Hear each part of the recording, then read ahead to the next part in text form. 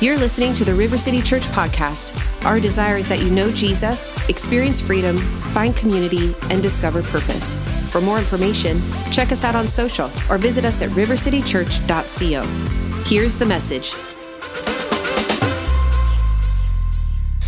We are actually in part 3 of our series, Kings and Priests. And we've been looking at Revelation chapter 1, verses 5 and 6, that describe how we have been washed in the blood of Christ. We've been redeemed, set free, saved from our sins. But we've not just been saved from something, we've been saved for something. We've been saved from sin, from death, from hell, from separation from God. But it's been for a purpose, for relationship with Jesus, for eternal life, and for the purpose of God right here on the earth. And we've actually been looking at our mission as a church, which is to know Jesus, experience freedom, find community, and discover purpose. And we're particularly focusing on discovering purpose as we dive into this series, because He has made us kings and priests. And what that looks like is every single one of us has a ministry first as a priest to God. What that looks like is we're people of prayer, people of worship, people that draw near to God. We're also people that are called kings, and that means that we've been redeemed for a God-given purpose to expand the kingdom of Jesus, to impact people's lives, to see lives transformed by the good news of Jesus and the power of the Holy Spirit. And today we're actually going to look at one of my favorite passages in the Bible, especially in the Old Testament. It's Isaiah 6, and it's a story of an Old Testament priest and prophet named Isaiah, who had an encounter with God that called him into his God-given purpose. And every single one of us has a purpose from God. We were created for eternity. We were created for an eternal purpose to bring people to heaven. We were created for the purpose to impact lives, to make a difference in the world. And each one of us has a part to play in that. Your gifts are different than my gifts, and each one of us has a special, unique God design that we've been created and fashioned before we were even born. By heaven, God had a purpose for our lives. And so we're going to look at kind of how to walk that out a little bit from this incredible story of Isaiah experiencing his calling from God. In Isaiah chapter 6, I'm going to read you the first few verses, and then we're going to talk about it today. Isaiah chapter 6, and here's what it says in verse 1. In the year that King Uzziah died, I saw the Lord sitting on a throne high and lifted up, and the train of his robe filled the temple. Above it stood seraphim, and each one of it had 6 wings. With 2 he covered his face, with 2 he covered his feet, and with 2 he flew. And the one cried to another, and here's what they said. These seraphim are angels of the Lord. They're beings that are created by God to worship God. They're at the very throne room of heaven, and they're before God's presence, unfiltered, unveiled, nothing obscuring their view of the glory and majesty of God. And here's what they sing out. They sing, "Holy, holy, holy is the Lord of hosts. The whole earth is full of His glory." And the posts of the door were shaken by the voice of him who cried out. The doorposts are the most solid place in any structure generally. And these doorposts were even shaken by the voice of their worship, by the voice of their singing, as they declared, "Holy, holy, holy is the Lord." The posts of the door were shaken by the voice of him who cried out, and the house was filled with smoke. Then Isaiah, who's seeing this heavenly vision, the spiritual vision before the throne of God, here's what he says, "Woe is me, I am undone, because I am a man of unclean lips, and I dwell in the midst of a people of unclean lips, for my eyes have seen the King, the Lord of hosts." Then one of the seraphim flew to me, having in his hand a live coal which he had taken from the tongs from the altar, and he touched my mouth with it and said, "Behold, this has touched your lips. Your iniquity," or your sin, "has been taken away. Your sin has been purged." And also I heard the voice of the Lord saying, "Whom shall I send? Who will go for us?" And Isaiah's response is what we're looking at today. Here's what he said. Here am I, send me." A couple of things I want to look at in this story. First off, it starts with a declaration of the present news and condition of the country. Here's Isaiah. He's a prophet of Israel. He's a prophet of the Lord. And that means that God had called him to be his spokesman. God had created him and called him, anointed him, chose Isaiah to be God's mouthpiece, to share the message of God to his generation. And as a result of that calling, Isaiah had a responsibility to be with God, to encounter God, and then deliver what God shared with him. but he was at a place of discouragement, I believe, because of the condition of the nation. It actually says, not without purpose, that it was in the year that King Uzziah died that Isaiah saw the Lord.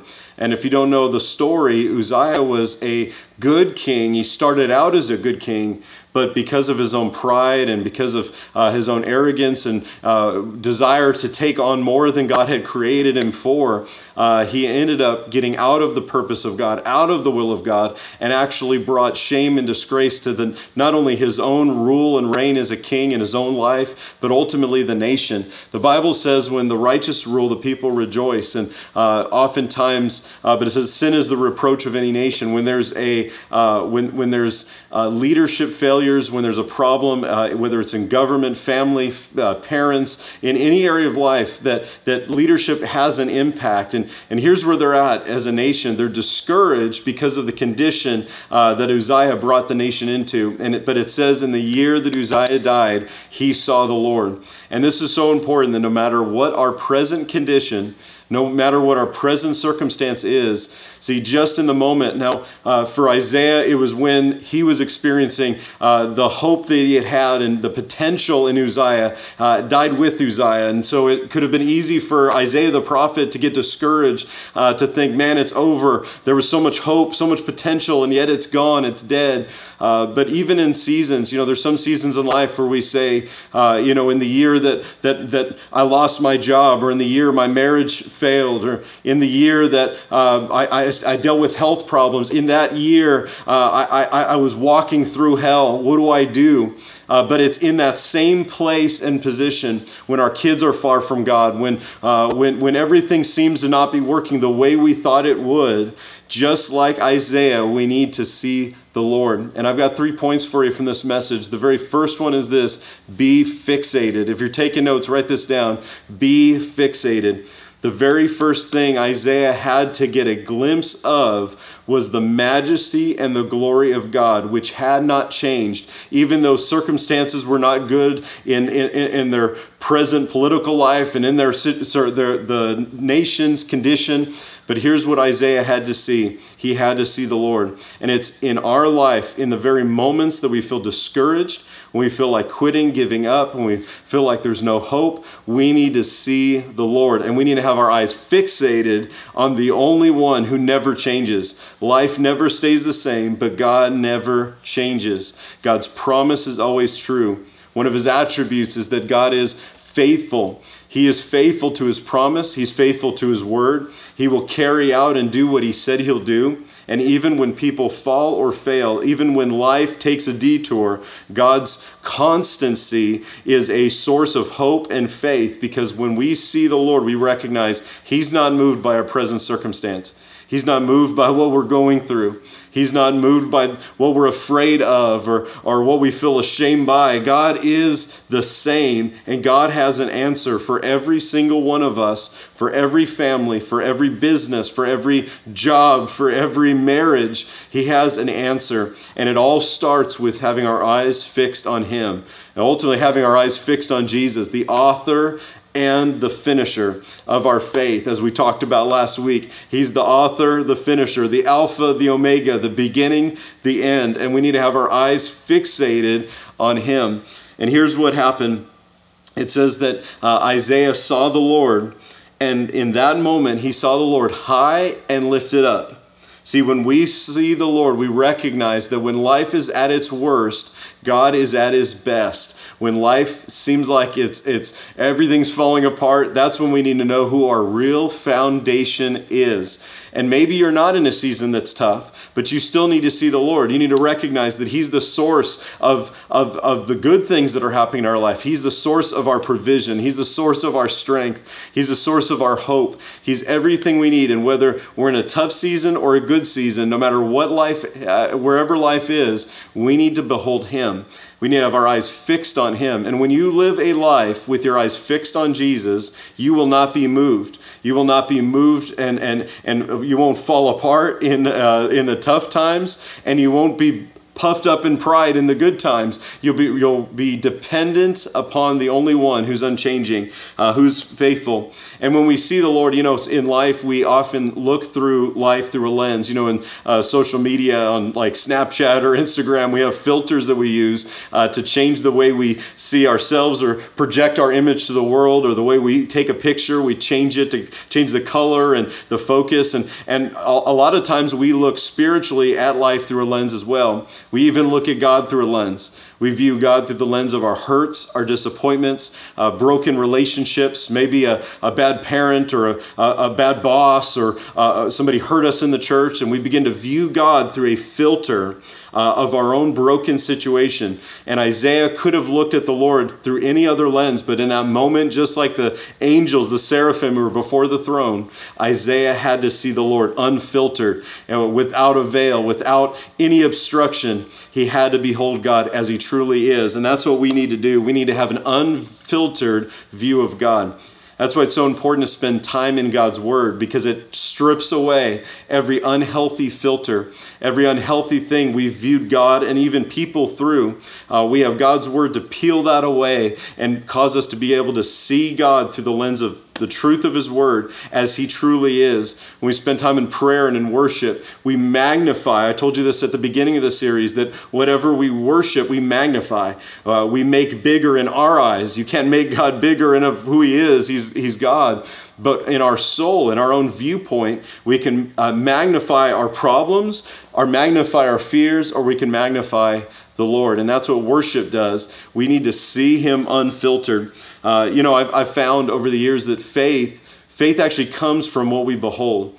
I used to think that, if I looked at my life, I should expect to see like a faith meter. Do I have enough faith for this? Do I believe enough to see God work in this area? And I just found that the most effective way to see my faith grow is to continually set my eyes on Jesus. When I set my eyes on Jesus, I don't have to worry about, do I have enough faith? Because faith is the result of what I'm beholding.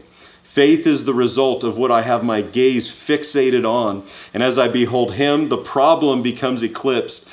I love to look at night skies. I love to look at the stars. But when the sun comes out, the view, it's not as if the dark of night goes away, but the sun, the light of the sun almost overpowers it. And what you see is the strongest and closest light source to where you're at. And so the closer we get to the throne, the closer we get to the presence of God, to the Word of God, to the truth of God, the closer we draw near to Jesus, the more the dark becomes eclipsed by something far more powerful and something far closer. And that's why we need to have our eyes fixated on Jesus. Let's look at Psalm 46, beginning in verse 1. Here's what it says. It's the Psalm of the sons of Korah.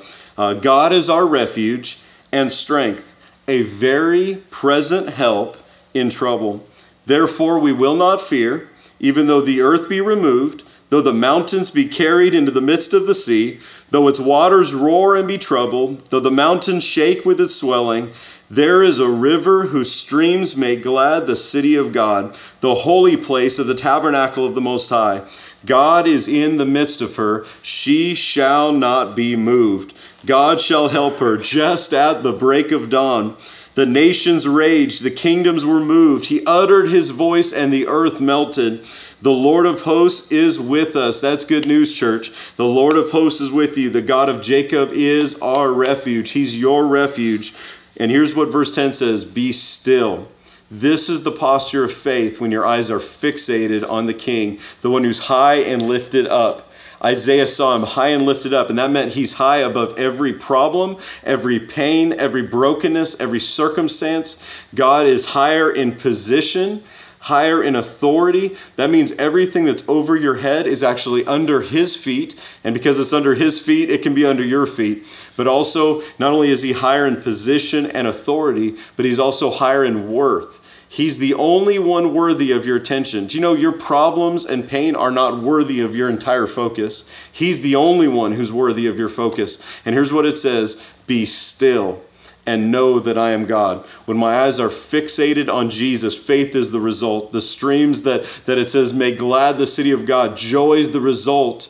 Joy begins to pour in like a river into my soul as I fix my eyes on God. No matter my situation, no matter what I'm going through or walking through, I have my eyes fixed on Him. The result will be peace, will be joy, will be God's comfort, His healing, His freedom. This is so important. So we've got to recognize, where is our attention?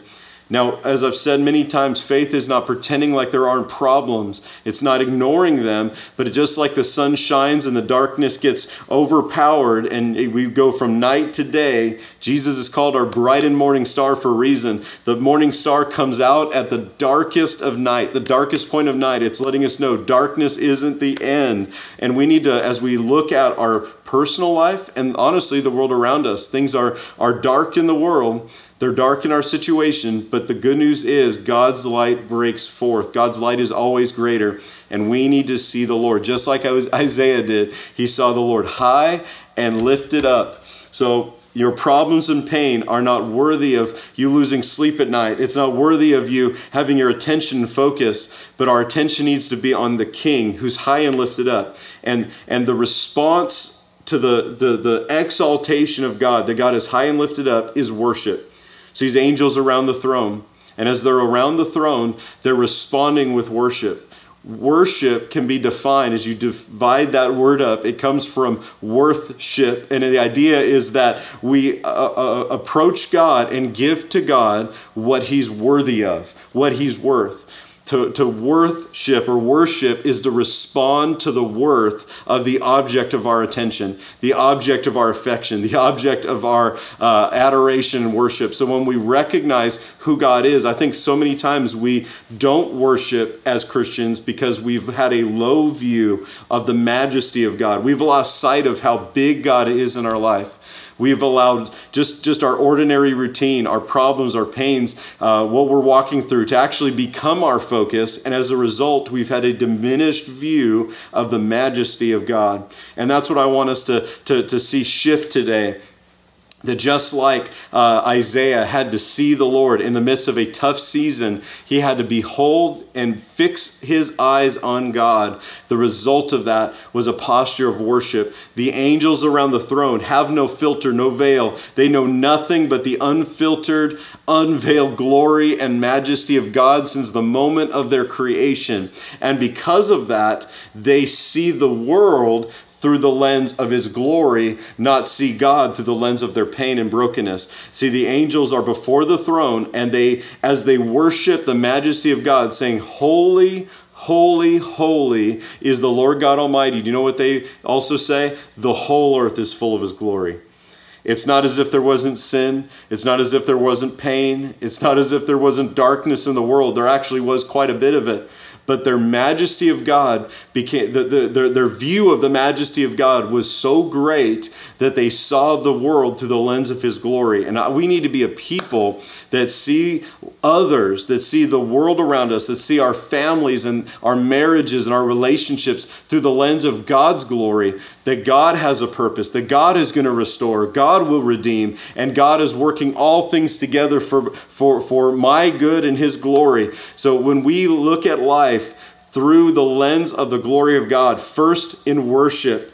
In Luke chapter 11, Jesus told us the importance of worship and prayer, because when we look at things through the lens of worship, our faith is built. We don't get discouraged like other people get discouraged. We don't lose our hope like other people lose our hope. We stay confident in God. And that's why in Luke 11, Jesus, as His disciples came to Him, they asked Him, they said, "Lord, teach us to pray like John the Baptist taught his disciples." And they go to Jesus and they ask Him because they see something in the prayer life, in the walk of Jesus. And of course, He's the Son of God. He's fully God. And so what He does as the Son of God, but He's also has the Word become flesh. He's fully God and fully man. It's the amazing beauty of Jesus that he became man. He became flesh. The Word became flesh so that and dwelt among us. And so Jesus did this not just to, of course, the primary reason was to take our place. He had to die as a man, fully man, taking our place on the cross, to take our sin so that we could be forgiven and saved. But he also did it to model what you were created to walk in, what the normal Christian life would be, empowered with the Holy Spirit. And so the root of that, the foundation of a powerful, faith-filled life is a foundation of prayer. And the disciples, they're used to prayer with the religious crowd, but they saw something in Jesus that was different. So they came to Jesus as his followers. They said, "Can you teach us to pray?" And here's what Jesus did. He gave them what we know of as the Lord's Prayer. And it starts with this. He says, "In this manner pray, Our Father who is in heaven, hallowed or holy is your name. Hallowed be your name. Your kingdom come, your will be done on earth as it is in heaven." And then he goes into personal needs. He says, "And pray give us day by day our daily bread." And he gets into the aspect of prayer that most of us may be familiar with, that we go to God and we ask him for our needs to be met. And that's a good thing. But he didn't start with that. He said, this is the manner or the kind of foundation of what prayer is to be. He says, start with relationship. Go to God as your Father. But then he also says, go to God and worship. So before we even get to the posture of asking for God's will to be done in our lives and in the world around us, or for God to meet our needs, protect us, provide for us, he says, start with worship. Start with worship. A high view of God in worship is actually what builds and makes room for our faith to expand. When we start with worship, our attention is on the one who can move mountains on our behalf. So that's where faith is grown. That's where prayer is meant to start. We start in the place and posture of worship. When we pray just from a position of need, when we're focused only on need, oftentimes we pray from a place of fear. We pray from a place of even unbelief sometimes. God, if you can do anything, I hope you can do this. Instead, when we pray first with a posture of worship, our view of God begins to eclipse everything else, and we begin to pray with confidence and faith because we've seen the Lord. We've recognized, God, you're greater than what I'm walking through. While I have a diagnosis, you're the healer. While I have a broken relationship, you're the reconciler. God, you're the one that moves mountains. You're the one, while I've walked through this financial need, God, you're the provider. And our view becomes shaped first by who our God is. So we need to see the Lord. The second point today is to be ignited. First, we need to be fixated. Secondly, we need to be ignited. There's just a principle that proximity produces change. Change can only happen in my life as a Christian by proximity. And the amazing thing is we are invited to draw near to the throne of grace. We're invited to draw near because of Jesus. The way has been made for us to come near to God. In the book of James, he says, draw near to God and he will draw near to you. So as we behold the Lord, and we do that through getting in his word, spending time in prayer, spending time in worship, all of these things create a posture of the heart where we see the Lord high and lifted up in our lives. But then we move into a place of being ignited, being transformed, being changed. When you ignite a fire, it changes the environment. It warms it up, it provides light, but it also it impacts everything that it touches. And fire changes things. And so when our faith is ignited by passion and by the presence of God, things change. The Christian life was never meant to be lived without the fire of God. The Christian life was never meant to be lived with a cold heart, a cold religion, a cold, empty tradition, but we were meant to be ignited. And here's the key in this story. It says that the angels, the seraphim as they're called, seraphim literally means burning ones in Hebrew. And these seraphim, these angels, are those closest, as described in this vision, the story, they're closest to the throne. And as they're close to the throne, they're worshiping, saying, holy, holy, holy is the Lord. But their proximity is why I believe they're called the burning ones. They're radiating, they're reflecting God's majesty and glory. Why? Because they're close. And the closer I get to Jesus, the more I'm changed by him. We were never meant to keep God at arm's length. And honestly, I believe the reason why many people struggle to grow in their faith and their walk with God is they do keep God at arm's length. They want to be close enough to God to receive some help from or temporary relief from our problem, but not enough to be transformed by His love, by His glory, by His freedom, by His truth. And when we get close to God, while we experience transformation, that transformation happens through being ignited by the presence of God. I've said it many times, we were never meant to live without being on fire for Jesus. That was not just for the day we said yes to God and were saved and passed from death to life. Every day as a Christian is a day I can be ignited.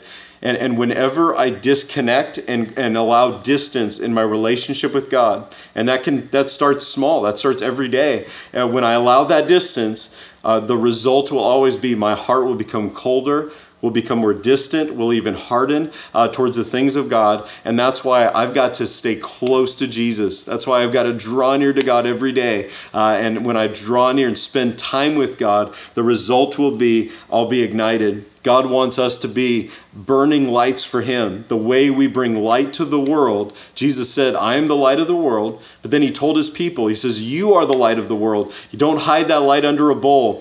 Set it on a hill. Be a city on a hill. The reason for that is because we're called to be burning lights. Fire it gives light. And you and I are called to be passionate for God, on fire for God. And that looks like we love Jesus passionately, and we love people as an overflow of that.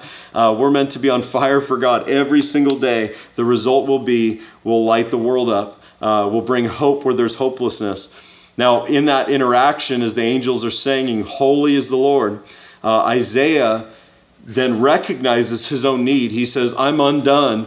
I have unclean lips, and I dwell among a people of unclean lips. Something happens in the presence of God that oftentimes people really are confused by, because stuff starts to come up in their own heart, in their own life, that they wonder, why am I thinking this? Why am I battling this? Why is this? Well, light has a way of revealing what's already been there, what I've buried, what I've hidden. But it's not a bad thing. When I come into the presence of God, it reveals my need, but it also reveals the answer.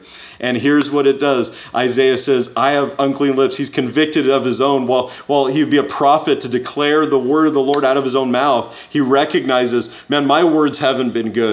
My attitude hasn't been good. I even dwell among a people of unclean lips. And he says, woe is me, I'm undone, because my eyes have seen the King. But it's this view of God that actually creates an opportunity for him to be transformed in God's presence. An angel, one of the seraphim, comes to him with a burning coal from the altar in heaven, and it touches his lips. And this is all symbolism to represent, and is a spiritual experience to represent that God is transforming and touching his lips, marking him. When you touch something hot and burning, it marks you. It leaves a mark. It leaves a scar. And here's what happens. This was a good kind of contact. His sin is purged away. His lips are changed. The way he speaks is changed. Why? Because he's to be a messenger. And don't be afraid if God starts working in you deeply, starts dealing with your heart or your attitudes or the way you treat those closest to you, because God is doing something in you,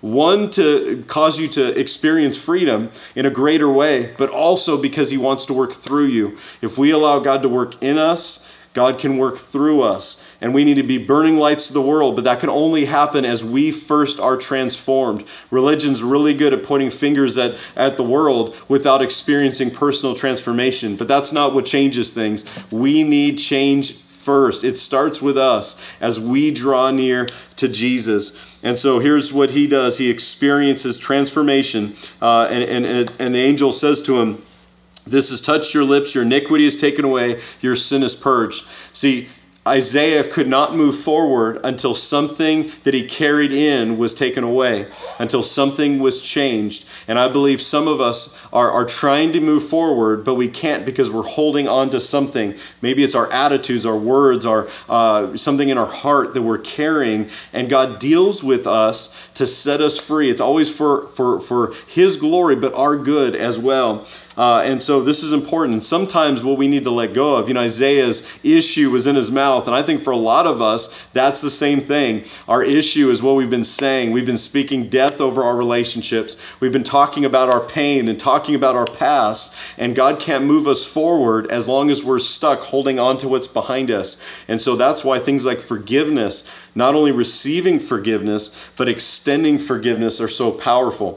For Isaiah to be able to speak blessing and be able to speak the word of the Lord to the nation and plant God's will through his words, he had to first experience personal transformation. Philippians chapter 3, in verse 13 and 14, Paul said this, "Brethren, I don't count myself to have apprehended, but one thing I do, forgetting those things which are behind and reaching forward to those things which are ahead, I press toward the goal of the prize of the upward call of Christ Jesus." Paul the apostle says, I haven't arrived yet.